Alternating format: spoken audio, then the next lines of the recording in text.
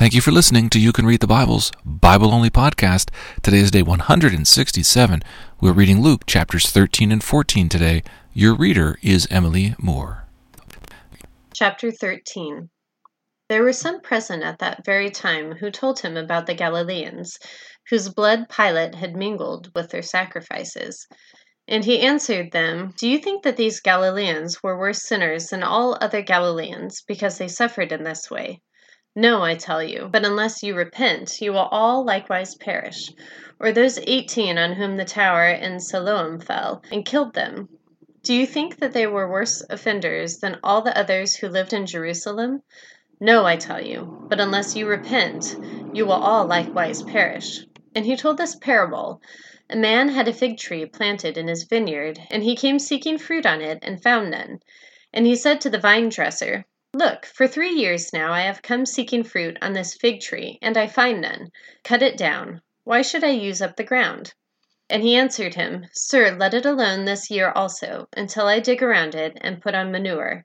Then if it should bear fruit next year, well and good. But if not, you can cut it down." Now he was teaching in one of the synagogues on the Sabbath, and behold, there was a woman who had a disabling spirit for 18 years. She was bent over and could not fully straighten herself. When Jesus saw her, he called her over and said to her, "Woman, you are freed from your disability." And he laid his hands on her, and immediately she was made straight, and she glorified God. The ruler of the synagogue, indignant because Jesus had healed on the Sabbath, said to the people, "There are 6 days in which work ought to be done.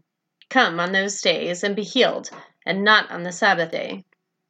Then the Lord answered him, "You hypocrites! Does not each of you on the Sabbath untie his ox or his donkey from the manger and lead it away to water it? And ought not this woman, a daughter of Abraham, whom Satan bound for 18 years, be loosed from this bond on the Sabbath day?" As he said these things, all his adversaries were put to shame, and all the people rejoiced at all the glorious things that were done by him. He said, therefore, "What is the kingdom of God like? And to what shall I compare it? It is like a grain of mustard seed that a man took and sowed in his garden, and it grew and became a tree, and the birds of the air made nests in its branches." And again he said, "To what shall I compare the kingdom of God? It is like leaven that a woman took and hid in 3 measures of flour until it was all leavened." He went on his way through towns and villages, teaching and journeying toward Jerusalem. And someone said to him, "Lord, will those who are saved be few?" And he said to them, "Strive to enter through the narrow door. For many, I tell you, will seek to enter and will not be able. When once the master of the house has risen and shut the door, and you begin to stand outside and knock at the door, saying, 'Lord, open to us,' then he will answer you, 'I do not know where you come from.' Then you will begin to say, 'We ate and drank in your presence, and you taught us in our streets.' But he will say, 'I tell you, I do not know where you come from. Depart from me, all you workers of evil.' In that place there will be weeping and gnashing of teeth, when you see Abraham and Isaac and Jacob and all the prophets in the kingdom of God, but you yourselves cast out. And people will come from east and west and from north and south, and recline at table in the kingdom of God. And behold, some are last who will be first, and some are first who will be last." At that very hour some Pharisees came to him and said, "Get away from here, for Herod wants to kill you." And he said to them, "Go and tell that fox, 'Behold, I cast out demons and perform cures today and tomorrow, and the 3rd day I finish my course. Nevertheless, I must go on my way today and tomorrow and the day following, for it cannot be that a prophet should perish away from Jerusalem. O Jerusalem, Jerusalem, the city that kills the prophets and stones those who are sent to it. How often would I have gathered your children together as a hen gathers her brood under her wings, and you were not willing. Behold, your house is forsaken. And I tell you, you will not see me until you say, 'Blessed is he who comes in the name of the Lord.'" Chapter 14. One Sabbath, when he went to dine at the house of a ruler of the Pharisees, they were watching him carefully. And behold, there was a man before him who had dropsy. And Jesus responded to the lawyers and Pharisees, saying, "Is it lawful to heal on the Sabbath or not?" But they remained silent. Then he took him and healed him and sent him away. And he said to them, Which of you, having a son or an ox that has fallen into a well on the Sabbath day, will not immediately pull him out? And they could not reply to these things. Now he told a parable to those who were invited, when he noticed how they chose the places of honor, saying to them, When you are invited by someone to a wedding feast, do not sit down in a place of honor, lest someone more distinguished than you be invited by him. And he who invited you both will come and say to you, Give your place to this person, and then you will begin with shame to take the lowest place.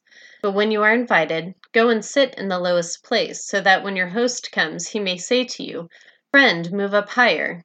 Then you will be honored in the presence of all who sit at table with you. For everyone who exalts himself will be humbled, and he who humbles himself will be exalted. He also said to the man who had invited him, When you give a dinner or a banquet, do not invite your friends or your brothers or your relatives or rich neighbors, lest they also invite you in return, and you be repaid.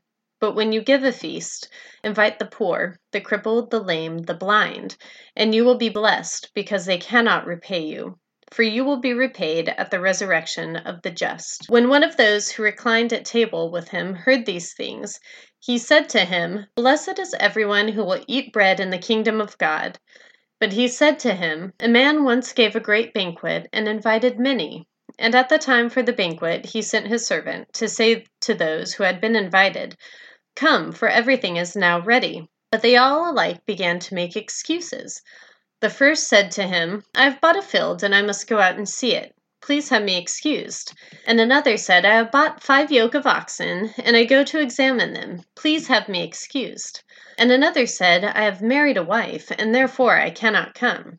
So the servant came and reported these things to his master. Then the master of the house became angry and said to his servant, Go out quickly to the streets and the lanes of the city, and bring in the poor and crippled and blind and lame. And the servant said, Sir, what you commanded has been done, and still there is room. And the master said to the servant, Go out to the highways and hedges, and compel people to come in, that my house may be filled. For I tell you, none of those men who were invited shall taste my banquet. Now great crowds accompanied him, and he turned and said to them, If anyone comes to me and does not hate his own father and mother and wife and children and brothers and sisters, yes, and even his own life, cannot be my disciple. Whoever does not bear his own cross and come after me cannot be my disciple. For which of you, desiring to build a tower, does not first sit down and count the cost, whether he has enough to complete it? Otherwise, when he has laid a foundation and is not able to finish, all who see it begin to mock him, saying, This man began to build and was not able to finish. Or what king, going out to encounter another king in war, will not sit down first and deliberate whether he is able with 10,000 to meet him who comes against him with 20,000? And if not, while the other is yet a great way off, he sends a delegation and asks for terms of peace. So therefore, any one of you who does not renounce all that he has cannot be my disciple. Salt is good, but if salt has lost its taste, how shall its saltiness be restored? It is of no use either for the spoil or for the manure pile. It is thrown away. He who has ears to hear, let him hear. Thank you for listening to You Can Read the Bible.